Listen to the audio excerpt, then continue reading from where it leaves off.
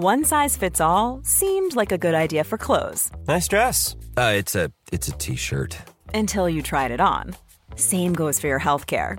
That's why United Healthcare offers a variety of flexible, budget-friendly coverage for medical, vision, dental, and more. So whether you're between jobs, coming off a parent's plan, or even missed open enrollment, you can find the plan that fits you best. Find out more about United Healthcare coverage at uh1.com. That's uh1.com. Quality sleep is essential. That's why the Sleep Number Smart Bed is designed for your ever-evolving sleep needs. Need a bed that's firmer or softer on either side? Helps you sleep at a comfortable temperature? Sleep Number Smart Beds let you individualize your comfort, so you sleep better together. J.D. Power ranks Sleep Number number 1 in customer satisfaction with mattresses purchased in-store. And now, save 50% on the Sleep Number Limited Edition Smart Bed for a limited time. For J.D. Power 2023 award information, visit jdpower.com/awards. Only at a Sleep Number store or sleepnumber.com. So Sting is retiring. Not only did this make me sad in my tum-tum, but I even put my hood up because I cried tears from my bald spot. What? Now, it is a testament to the man at this point, because he is almost 65 years of age, and even when he did say, "Hi, I'm going to walk away from wrestling," I was like, no, damn it, you're not allowed. Imagine that in any other profession. And it all comes down to the fact that Steve Borden has earned every single plaudit. So given that he is about to retire, let's try and figure out how we should do it. So if you are watching this before this week's Dynamite, which makes this video very timely, we know that Tony Khan is going to give Sting a present. This is why I love professional wrestling. Now we can speculate about it. Now, I don't think it's like going to be a gift certificate, although some people have said, well, maybe Tony Khan is going to announce the AEW Hall of Fame and Sting will be the first person in it. And other people go, no, it's too early for a Hall of Fame. Screw that. What do you mean too early? One day I'm going to be dead. And if you put Sting as the first person in that damn thing, well, I'll give you some time. Come up with a better name. Up you can't. It also means that Sting would then be in multiple Hall of Fames, and he deserves to be in multiple Hall of Fames. I mean, it's 2023, and he was wrestling in the 80s. Doesn't make sense. It is quite amusing, though, because you can actually find interviews with Mr. Borden, who is all like, man, that Ric Flair, why is he still going? When in reality, he has got way longer than Ric Flair.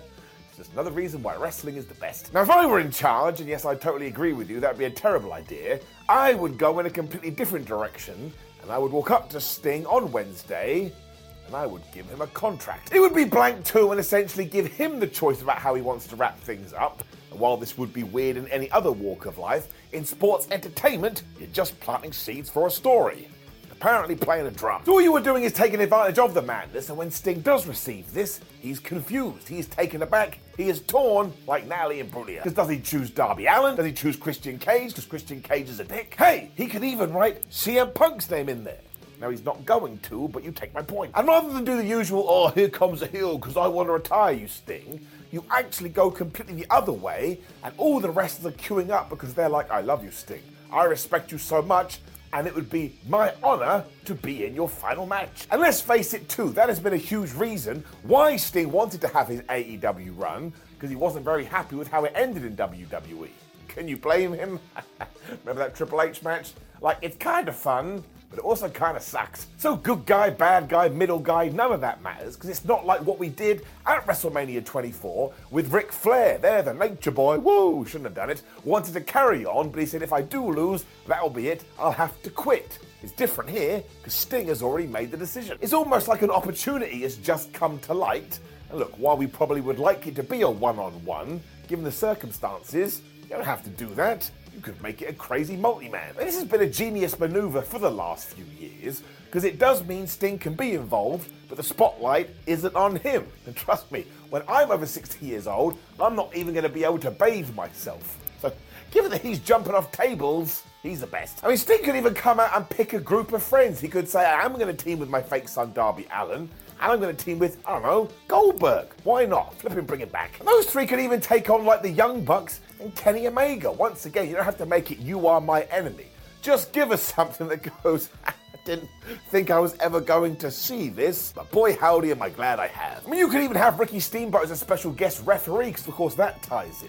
And really what I'm trying to get at here is if you saw how the great Muta retired a few months ago, we should do that for Sting, because it was just a lovely, warm celebration. I really do think that Sting has earned that as well, and why would we want some kind of death narrative where it's like, die, Sting, die, when we could just jump around him and go, oh my gosh, you're so great. I mean, we should be thankful at the end of it, meaning even if he does insist that he does take the 1, 2, 3, because he's a good soldier, everybody else can then clear the ring, and we just clap him for like 22 minutes. Then 23 minutes and 24 minutes, and we never stop clapping it. Why? Because it's Sting. And what I'm about to say is total anti-wrestling, and you can probably argue it.